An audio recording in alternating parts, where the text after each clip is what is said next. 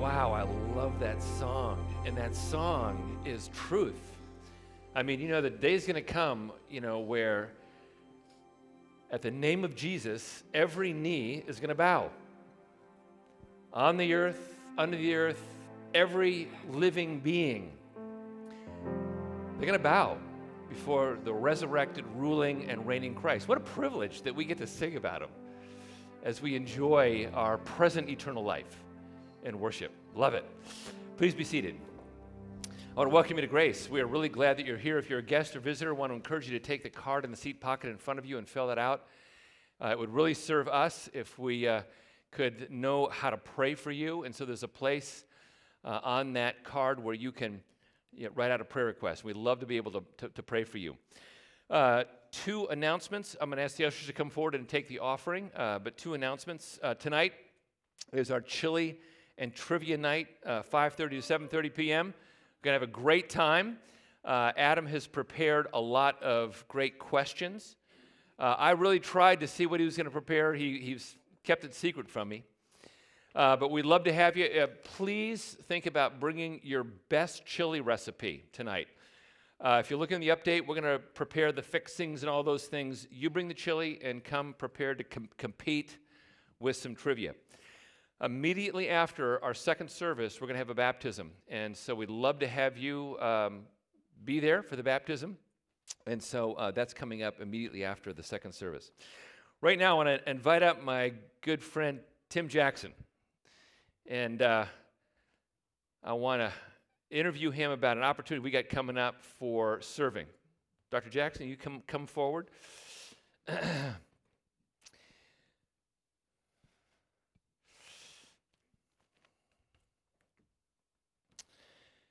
Tim, you've been in the community a long time, and a lot of us know and respect you. Tell us a little bit about your background. First of all, my name is Timothy Jackson. I was born in Denver, Colorado, educated at the University of Colorado, and did my master's of systematic theology at Denver Seminary. Then came to Bartlesville as a senior pastor of Greater First. Finished my first doctorate at International Biblical Seminary in Plymouth, Florida. Did a second doctorate at Midwestern Baptist Theological Seminary in Missouri. Followed through with counseling degrees in the American Association of Christian Counselors. And if you take all that and give me $1, I can go buy a cup of coffee. I love the Lord. I have a passion for his people, specifically the disenfranchised, the marginalized, and those that the society has forgotten. And I'm presently serving as the outreach coordinator of the Nehemiah House. So tell us a little bit about the Nehemiah House. The Nehemiah House is an organization that originated about 14 years ago, and the vision was to develop a re-entry program to re-socialize felons coming out of prison. It has grown from that now to providing what we call sober living houses, and now the emphasis, because of the housing crisis throughout the country, the emphasis is more on providing them with housing, jobs, life skills, and spiritual development. And I serve in that capacity. Well, we are excited to be doing some projects with Nehemiah House. Amen. And we got one coming up this weekend. Yes, we do. And we got enough volunteers this weekend, but tell us a little bit about what we're going to do this weekend, and then about what your vision is for kind of going forward with some projects that we might be able to do together. Okay. This week, we initiated a program that we've developed over the last 5 months. It's called Adopt a Home. Can you all say that? Adopt a home. Amen. Isn't that nice and warm? Anyway, the goal is to provide minor home repairs and landscaping repairs for senior citizens, women with children, seniors that are over 60, provide them with resources, because some of them don't have the financial resources and some of them don't have the physical ability, and we want to serve them.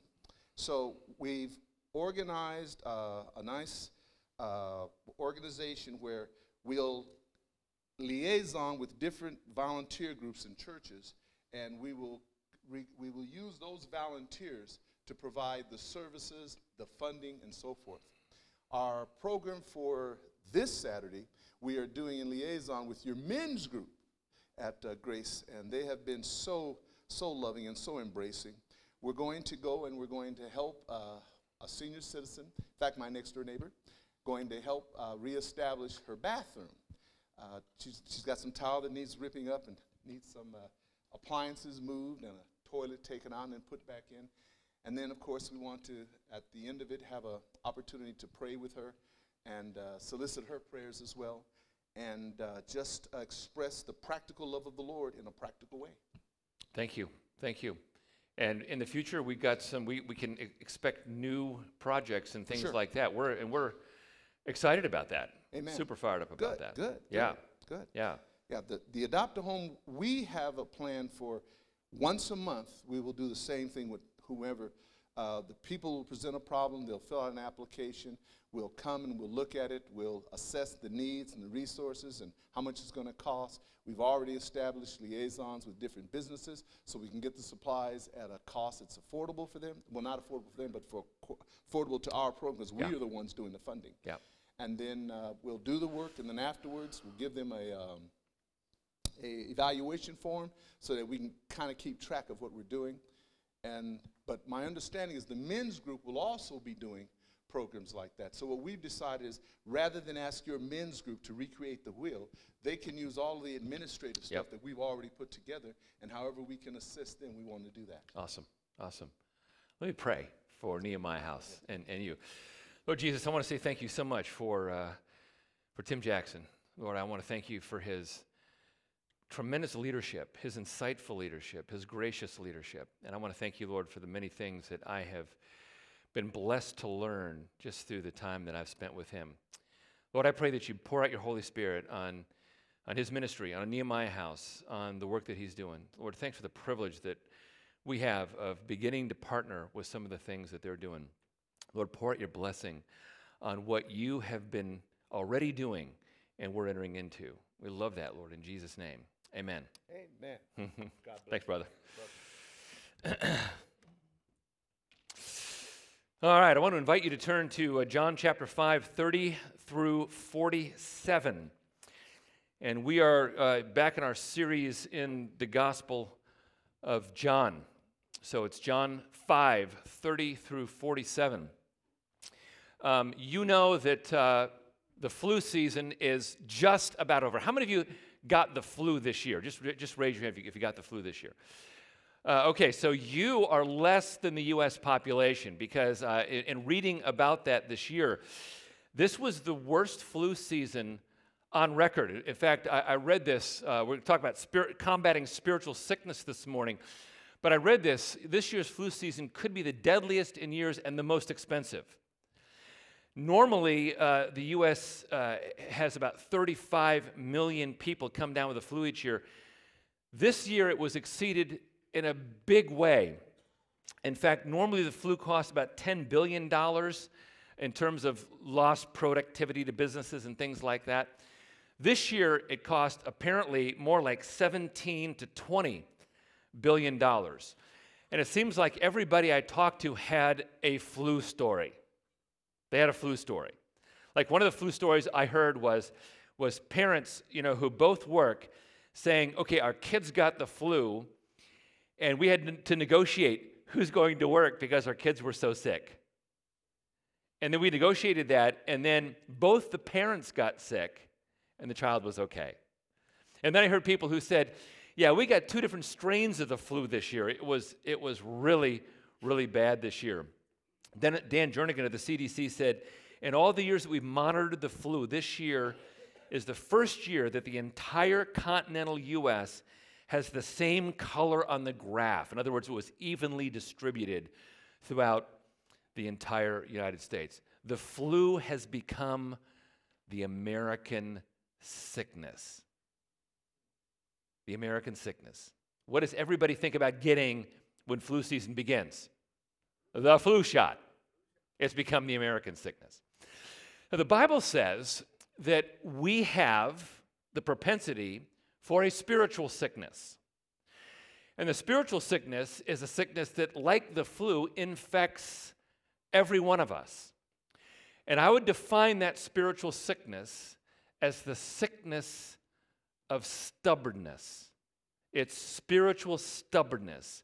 It's the stubbornness that says, I'm doing it my way. To put it mildly, it's the sickness of stubborn control. Now, you know what stubbornness is, but let me define it a little bit further for you. Stubbornness is the dogged determination that I will not change my attitude. I don't care what you say. Stubbornness is the inability to listen to the opinion of others. You've heard people talking and you just want to go, like this. I'm not listening to you. I'm stubborn. I will not listen to what you have to say. Stubbornness is resisting any sort of positive change. You dogmatically assume you're right. You automatically assume the other person is wrong. And you're pig-headed, difficult, obstinate. You know what that's like. I'm that way sometimes. You're that way sometimes. It's the sickness of spiritual stubbornness. Now, applied spiritually, stubbornness is resistance to God's word. It's resistance to the activity of the Holy Spirit in your life. It's resistance to spiritual community. It's saying, sorry, God, I'm going my way. I don't care what you say. Now, you might not say it quite like that, but that's how it comes across. Moses pointed this out in Deuteronomy 29:19. This is one of the most amazing verses in the Bible. This is a slight paraphrase from the New Living Translation. This is God speaking. Those who hear the dire warnings of God's word should not congratulate themselves thinking, I'm safe. I'll be exempt. Even though I'm following the desires of my own stubborn heart. God says, look, this is going to lead to utter ruin if you do that. It's going to lead to ruin. So in this passage we're going to look at today in the Gospel of John, Jesus confronts the sickness of spiritual stubbornness. And the way we're going to look at this is we're going to start off with the ideal. We're going to look at the picture of health. Then we're going to look at reasons why we should move toward that health. And then I'm going to strongly challenge you to reject how that stubbornness manifests itself. So we'll start off with the health. What's really cool about this passage is that Jesus demonstrates what a healthy relationship with the Father is like. And he does it in two verses that sort of bookend this passage. Here's the first verse. Jesus explained, I tell you the truth, the Son can do nothing by himself. He does only what he sees the Father doing. Whatever the Father does, the Son also does. We see a similar concept in John 5:30. I can do nothing on my own. I judge as God tells me. Therefore, my judgment is just because I carry out the will of the one who sent me, not my own will. Now, these describe Jesus' relationship with the Father. And I want you to notice what Jesus is not saying. He's not saying that he's passive and the Father sort of acts upon him like a puppet. Not saying that. He's not saying, man, I cannot put one foot in front of the other without the Father helping me, like I'm really powerless. He's not saying that. What Jesus is talking about is about relationship and mission. So I want you to do a thought experiment. Just go with me on this little thought experiment. Let's suppose, theoretically, that Jesus could have lived in independence from the Father. He could have lived without reference to his relationship with the Father. Maybe he could have said this, you know what? I'm going to use my attribute of omniscience, and I'm going to read people's minds. I don't need the Father to do that. I'm just going to do this on my own. And he would have done it with the same attitude that you have when you Facebook stalk a friend. Could Jesus have done that? Theoretically, he had the power to do it. Another thought experiment. Maybe you could have said, today I'm going to use my attribute of omnipresence, and I'm going to do really cool miracles at a distance. And I'm going to wow the people on the other side of the lake. And I'm going to do some really cool things that people have never seen before. I don't need the Father to do that. I can do that on my own because I got the power. Or maybe he could have said, I'm going to use my attributes of omnipotence to not walk on the water. I'm going to run on the water. I don't need the Father to do that. I've got the power in myself to do that. It's just a thought experiment. But what Jesus is saying is, I don't do life that way. I bring the Father into everything that I do. Now, theologically, what happened was Jesus, who had the attributes of deity, Jesus said, I am going to lay aside the independent use of those things, and I'm going to only do those things which the Father is moving and convicting me to do. I'm only going to do those in relationship to the Father. Now, let me tell you something. God has gifted you with many gifts. Some of you have the gifts of being a great accountant. Some of you have the gifts of being a great athlete. Some of you have great musical gifts. It's possible to use those without reference to the Father. But God's example in Jesus is that we would do everything with an interactive dependence upon the Father. This concept of interactive dependence is used in many ways in the Bible, but here's some other terms, other biblical terms. Walking in the Spirit, being filled with the Spirit, walking in the light, abiding in Christ, being yoked up with Jesus, loving our Abba Father, living in His kingdom presence. This is such a robust relationship that it's described by many, many different terms. The idea is that we would live in interactive fellowship with the Father. We would live in interactive, interdependent relationship with the Son of God. Now, with that in mind, let's look at John 5:19 and 30 one more time, and let's get some clues about how we do this. Living in interactive fellowship has three features. The first feature is it implies a personal relationship. You know, he talks about the Father. That seems common to us because we hear Father, Son, and Holy Spirit, Trinity. That was so radical back then. He's talking about having a loving personal relationship with the God of the universe, who is intimately connected to him. He's the Father. So when you live in this interactive dependency, you enjoy a warm personal relationship. I may have used this illustration before, but my son called me a while back, and he said, Dad, I'm sure I used this before, but this has been really impactful for me. He calls me and he says, Dad, thank you for making me do Boy Scouts. Just came back from the rock climbing wall. He said, I had a great time. And then he reminded me of all the Boy Scout trips that we took. And I know I gave you a hard time, Dad. I know I gave you a hard time about that stuff, but I'm reaping the benefits now. Now, how did that make you feel? Made me feel great. My son is living in interactive fellowship with me, celebrating things that we did in the past. Living in an interactive relationship with God means you see him as the best father possible. You call him like Jesus called him, Abba, Father. Abba, the Aramaic word for daddy, but it's actually in Aramaic a little bit more respectful than what we would say daddy. It's like most exalted dad, most respected daddy.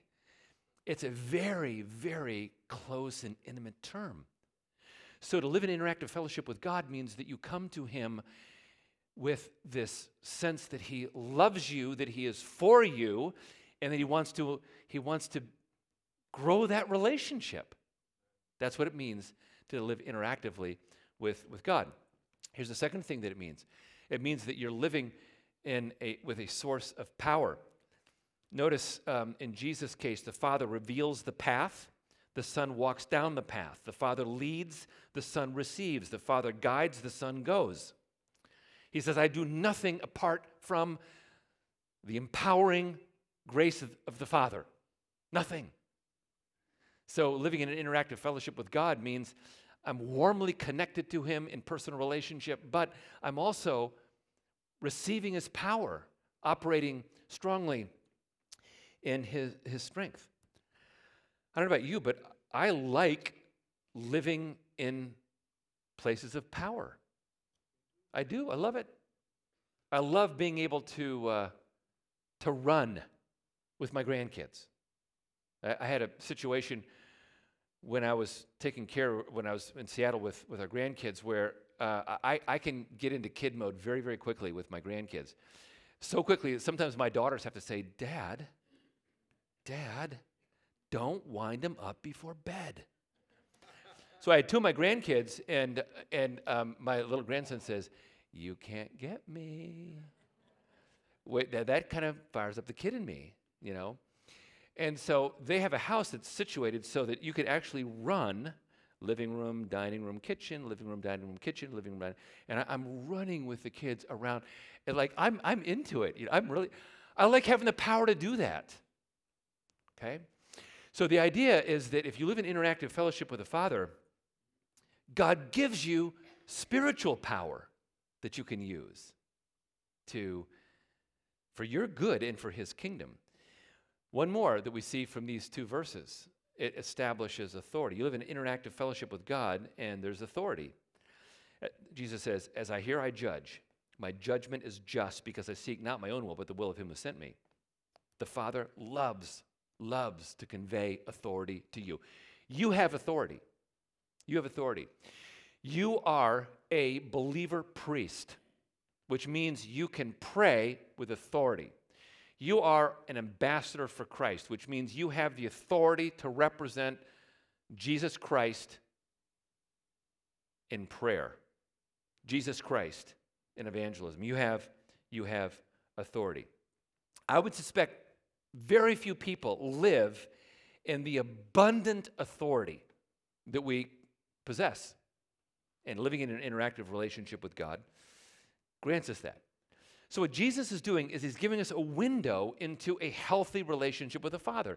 That's a window into health right there.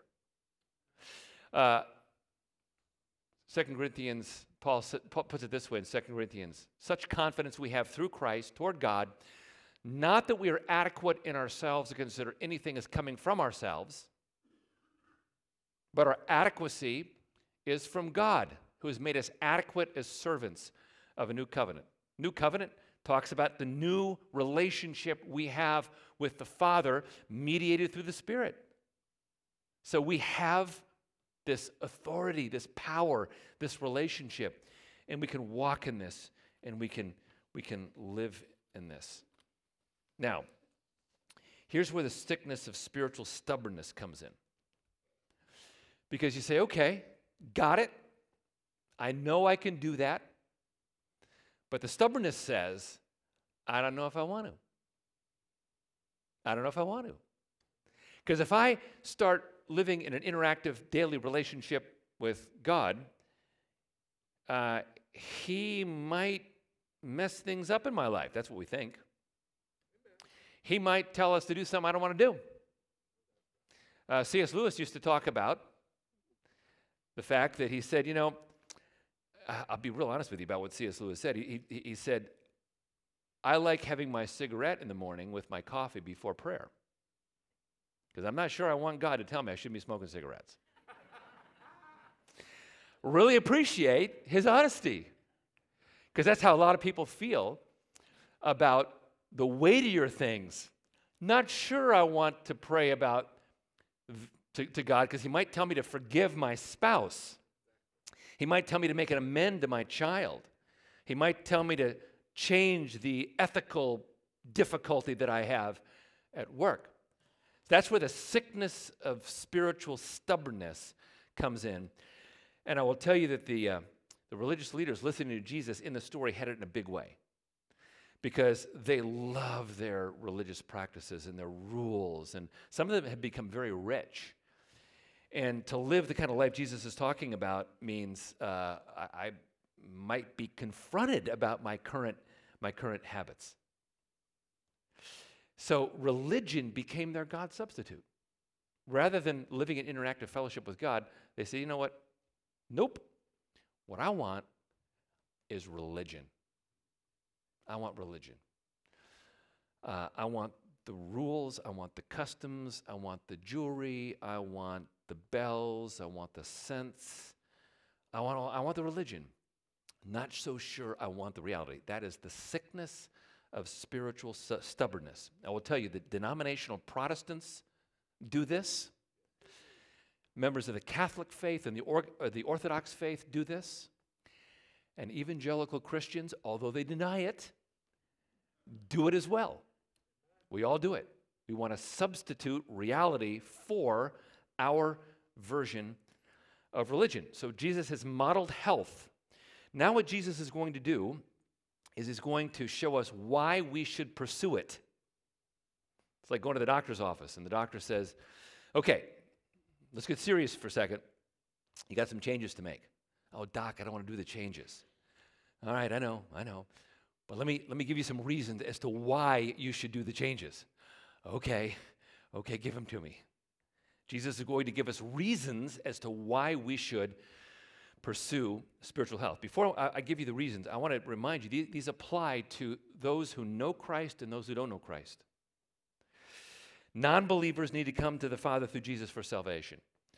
Believers likewise need to come to the Father for growth. The goal is the same, that we will live in interactive fellowship with the God of the universe. So when Jesus begins in verse 31, the way he begins is he says, if I alone bear witness to myself, my testimony is not true. Now what he means by that, here's the reasons. What he means by that, about his testimony not being true, is that in the Old Testament, if you made a bold claim as a prophet, you needed two witnesses. Jesus has just made a bold claim.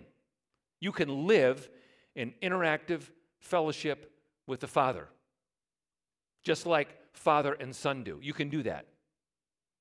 Jesus says, I'm not going to give you two witnesses. I'm going to give you 5 witnesses. 5 reasons why you should move toward this lifestyle of health. First witness is the witness of the Father. Verse 32, another bears witness. Verse 37, the Father bears witness. When did the Father bear witness to the Son? At his baptism. Jesus goes into the water, he's pulled out of the water, and God the Father says of his Son, "This is my beloved Son, my one and only. Listen to him." Listen to him.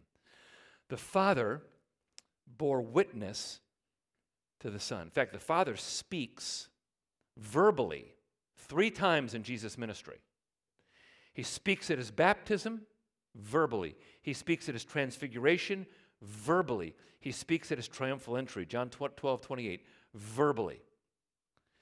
God the Father identifies and testifies to his Son. God the Father is still doing this. He's still doing it. And he's doing it in your life. Because Jesus says, no one can come to me unless the Father draws him. Okay? So Jesus, why should you pursue health? Why should you pursue an interactive relationship with the Father? Why? It's because the Father is drawing you. The Father is testifying to the bigness and the greatness and the glory of Jesus. That's the first reason. Here's another reason why we should pursue health, spiritual health. If God the Father is the first witness to the Son, then John the Baptist is the second witness.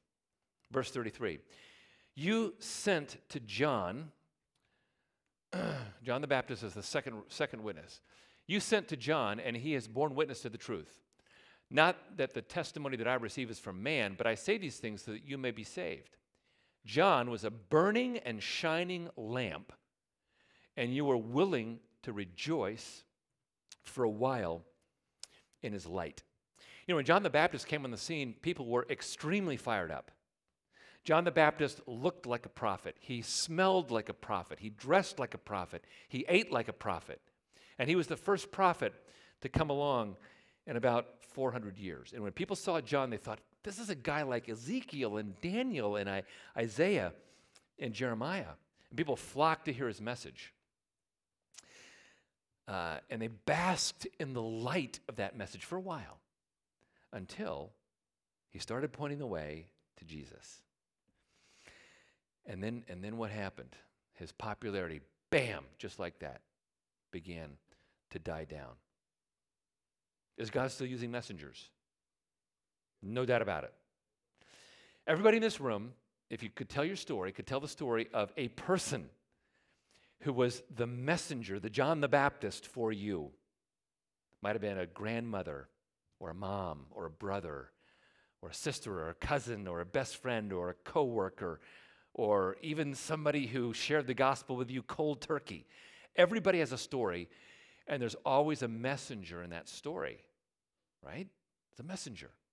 God the Father is still using the witness of others to testify about his Son. One of the things that kind of blows me away is that the Christian movement today is massive and growing around the world. Laman Sannah, who teaches at Yale University, talked about the explosion of Christianity in the global South, South America, Africa, India, and so on. Why is the Christian movement so explosive in the global South? Because one person is telling another person about Jesus. All right? It's the witness of others. That's why you should move toward health, because there are people around you who say, Rod, move toward health. Here's the third witness. It's the witness of miracles. Here's what Jesus says. The testimony that I have is greater than that of John. For the works the Father has given me to accomplish, the very works that I'm doing bear witness about me that the Father has sent me. Jesus claims to do supernatural works. Now look, as Christians living in the year 2018, we know that the Christian worldview creates expectations for the miraculous. We know that. If the God of the universe can create the universe out of nothing, 13.5 billion light years big, if the God of the universe can do that, then the God of the universe can suspend the normative laws of nature and he can intervene in his created order. He can do that. If the God of the universe can raise his Son, Jesus, from the dead, then the God of the universe can intervene in your life, and he can perform the miraculous. And God is still doing this. You know, it was hard to track this before the internet. I know there's a lot of erroneous things on the internet, but there's a lot of things that the internet does that helps reveal trends. And one of the trends that the internet has revealed in the past 20 years is that God is doing things which are undoubtedly miraculous in conjunction with the growth of the Christian faith. Just this morning, I was talking to one of our members here who is reading the book by Eric Metaxas called Miracles. And Metaxas does an incredible job showing how miraculous things are taking place, yes, internationally outside of American culture, but also domestically within our American culture. The problem is we're afraid to talk about it because we're afraid of the criticism that may come if we do talk about it. There's pushback. Metaxas does a great job talking about that. Remember the day that I sat down with an Iranian friend of mine, and we were at McAllister's, and we spent 2 hours. He told me about how his dad came to Christ because his dad had a vision of the resurrected Jesus in the hospital room. He says, my dad got up out of the hospital bed after that vision of Jesus, and he said the back that they were going to do surgery on didn't need surgery anymore. My dad lived a powerful relationship with Christ until he died at the age of 80. That's what my Iranian friend told me. So why should we move toward health? Because Jesus is on the move. God is doing miraculous things in the world. Here's another reason, the witness of the Bible. Jesus said, you search the scriptures because you think that in them you have eternal life. And it is they that bear witness about me. This is the reason why we move toward health is because of the Bible. You know, We'll see exactly what Jesus is confronting in a moment, but the Old Testament is all about Jesus. It's all about Jesus. You know, what's really interesting is that the Old Testament gives us prophecies, like dozens and dozens of them, about the first coming of Christ.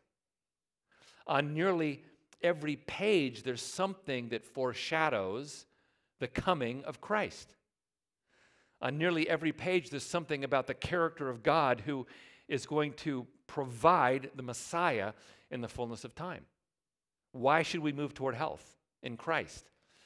Because the entire Bible is about the supremacy of Jesus, the Son of God. And here's the final reason Jesus gives the prophecy of Moses. This is a really interesting one.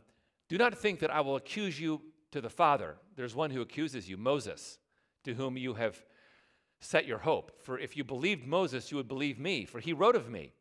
But if you do not believe his writings, how you believe my words? Well, where did Moses write of Jesus? In Deuteronomy 18:15, where he says, a prophet will come who will be like me. Jesus is that prophet of Deuteronomy chapter 18 and verse 15. So these are 5 reasons why it's important that we move toward health. Very, very important we move toward health. So here are the 5 reasons stated somewhat differently. Why move toward health? God the Father loves the Son. He wants us to love the Son as well. Great people have gone before us, love Jesus, and they want us to love Jesus as well. It's funny, my son and daughter-in-law got a new dog, and they bring the new dog over, and they want me to cuddle and love the dog. I'm into cuddling and loving with my grandkids. They want me to cuddle and love with the dog. They don't have kids yet, so they want to cuddle and love with the dog. When you love something or someone, you want other people to love it as well, right? There are people who've gone before us who love Jesus and want us to love him. Many people who know Jesus experience miracles. Well, we ought to move toward health in Christ so that we might live in that miraculous power. The Bible brings us true truth about Jesus. That's another reason to move toward health. And then Jesus is the fulfillment of massive levels of prophecy. All this is designed to move us to a place where we say, I want to live in interactive fellowship with the Son of God. The result? Confidence that I am warmly invited into his love. Man, how precious are your thoughts toward me, O God. If I should count them, they would outnumber the sand. God invites you into his love. He wants you to be spiritually healthy. He wants you to resist stubbornness. So, here's my challenge to you. Address stubbornness by addressing this nasty little problem called a religious spirit. Let me read verses 40 through 47 to you. I'm going to read this somewhat quickly, but I want you to notice the underlined words. Jesus says, you refuse to come to me that you may have life. I don't receive glory from people, but I know that you do not have the love of God within you. I have come in my Father's name, and yet you do not receive me. If another comes in his own name, you receive him. How can you believe when you receive glory from another? Do not think I will accuse you to the Father. There's one who accuses you, Moses, on whom you have set your hope. For if you believed Moses, you would believe me, for he wrote of me. But if you do not believe his writings, how will you believe my words? Now, here's what's going on in these words, very cleverly written. The number of times the words believe and receive are mentioned here is not by accident. The word receive is used 3 times. The word believe is mentioned 3 times, 3 and 3.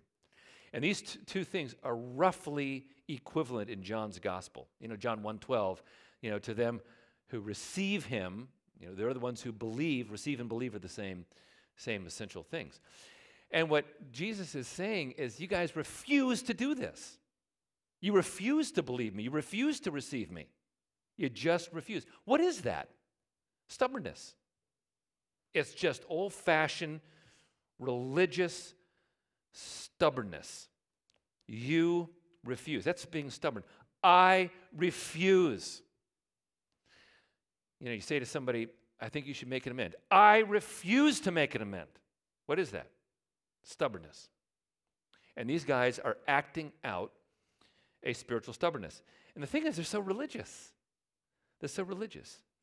When somebody praised them for looking all haggard after they fasted, they felt so good about that. You noticed. I'm so religious, I fasted.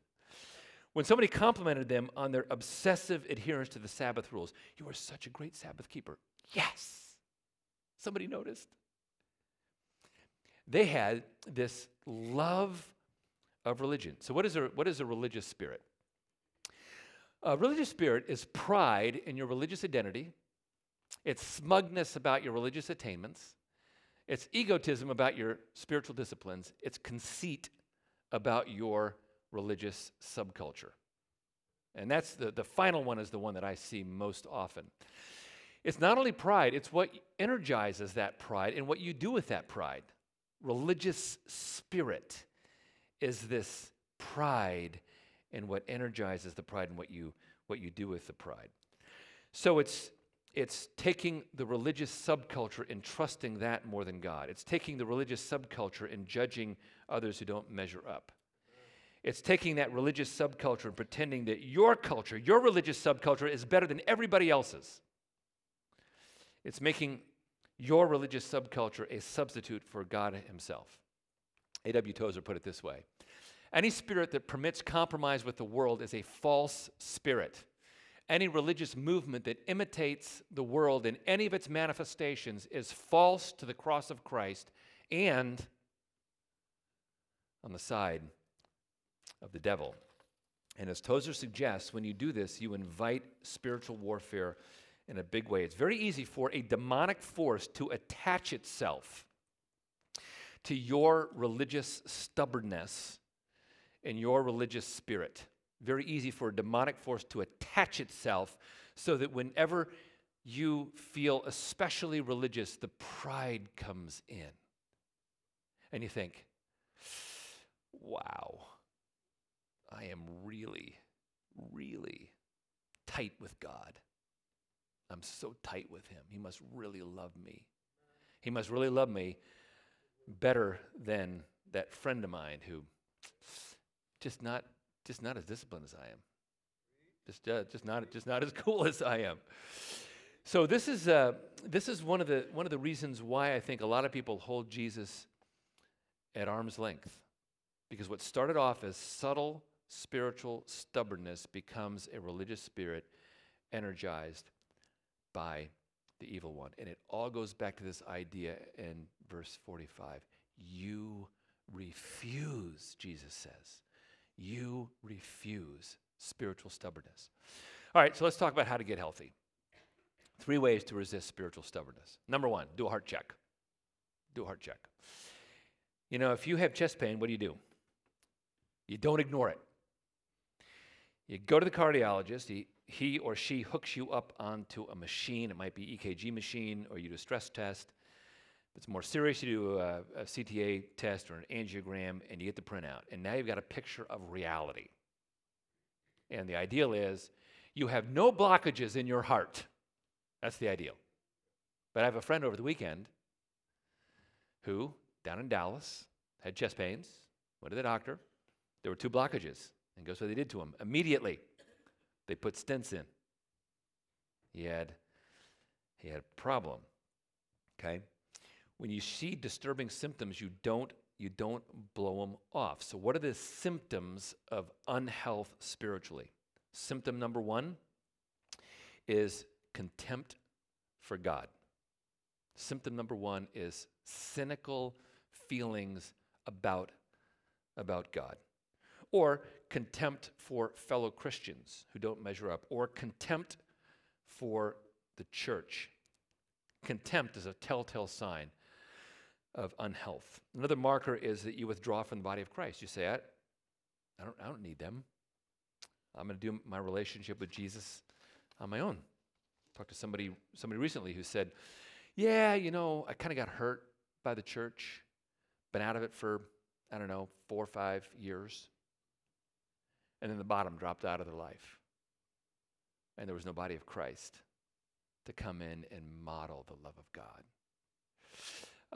Another telltale sign is you have no appetite for God's word. People who encounter health have a hunger for God's word. If your health is in question, it's like you'll lose your appetite for that. One more, you're no longer teachable. Therefore, you stop listening to people. You adopt a know-it-all stance.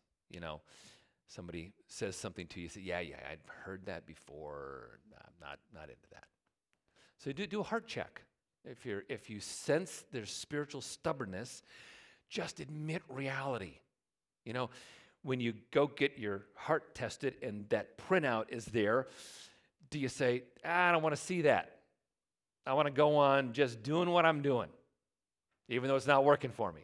No, you say, okay, tell me what reality is so that I can make the changes that I need to make. At least that's the way I am. Not everybody's that way, but that's it's important to see reality and say, all right, let's go forward. Here's a second way. Build an interactive fellowship with Jesus, like we were talking about.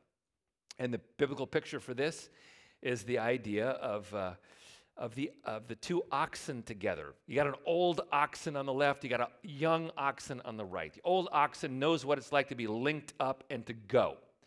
The young oxen says, I'm going to do it my way. So you link the old up with the young. And the young needs to go in the direction of the old. And what helps him do that? The yoke. The yoke empowers him to do that. So living in an interactive relationship says, you say, Jesus, okay, little frightened about doing this, but I want to yoke up with you. I want you to be my leader, and I want to go where you're going. I want to do what you're doing. I want to have the attitude that you would have. So that, Jesus, if you were living my life, I want to know how you would be doing my life if you were living my life. Jesus, if you were a doctor, show me what I would do. Jesus, if you were a nurse, show me how you would do the nursing thing. Jesus, if you were an accountant, show me how you would do the accounting thing. If you were a university professor, show me how to do that like you would do it. Living interactively with him. That's how you beat spiritual stubbornness. You start living interactively with Jesus. The third thing is that you embrace your mission, because the thing is, one of the things that Jesus models in John 5:19 and 5:30 is that he's on a mission. I only do what the Father is doing. Well, what's the Father doing? The Father has a mission. The Father has sent Jesus into mission. So here's the operative verse. As the Father has sent me, so I am sending you. If you want to get healthy, what you realize is the Father sent Jesus on a mission, and Jesus sent you on a mission. The most unhealthy followers of Jesus are those followers of Jesus who say, I'm not going to really do anything because don't really want to, or don't know what to do, or nobody's told me what to do. Well, if you're never challenged to be on mission, it's hard for you to be in that cutting edge dependence on God. But if you start saying, okay, I'm on a mission. Where is that mission? Well, for all of us here, it's Bartlesville, Oklahoma, USA. As the Father sent me, so I'm sending you. Where are you today? You're in Bartlesville, Oklahoma, USA. That means you're on mission in this city. And what does it mean to be on mission in this city? It means that you have a mission to, at the very least, reflect the presence of God in your office, or your home, or your clinic, or your classroom, or wherever you happen to be. Your mission, at the very least, is to reflect the character of God in that place. And it goes upward from there. You want to have a healthy relationship with Jesus. You focus on that mission. And I should just give you one more. And one more, I'd be remiss if I didn't say this. If you haven't come to Jesus yet for salvation, that's where you start. That's where you start. Because the people Jesus is talking to had not yet come to him for salvation. You can't live an interactive relationship with the Son of God if you don't know the Son of God personally. And the way you come to know the Son of God personally is you transfer your trust from yourself onto the finished work of Jesus Christ. And when you do that, a transformation takes place. We sang about the transformation. We go from glory to glory to glory. Transformation is that you, at a fundamental level, are born again. You're born anew. You're transformed. So as we close in prayer, what I want you to do for a second is just to bow quietly before the Lord. And I want you to evaluate your spiritual health. And it's an either-or question. Are you stubborn or are you open? And I just want you to kind of say one or the other internally. Yeah, Lord, I'm stubborn. Or, no, Lord, I'm really, really open. Just identify reality for a moment and just tell God what your reality is. He can deal with that. He can deal with that. And if you're stubborn, I want to encourage you to say this: Lord, I'm stubborn. Help me want to want you. And if you're open, just say, Lord, more, more, more. Let's stand for a closing prayer. Lord Jesus, we thank you that you modeled the ideal relationship with the Father. Jesus, we aspire to that. Lord, let us live that way, like Jesus lived. We thank you so much for the privilege of being able to live and walk in your footsteps, Lord Jesus. Praise you in Jesus' name. Amen. Reminder, this afternoon, 5:30, we have our chili and trivia night. Bring your best chili. And we have a baptism immediately after the second service. Have a great day.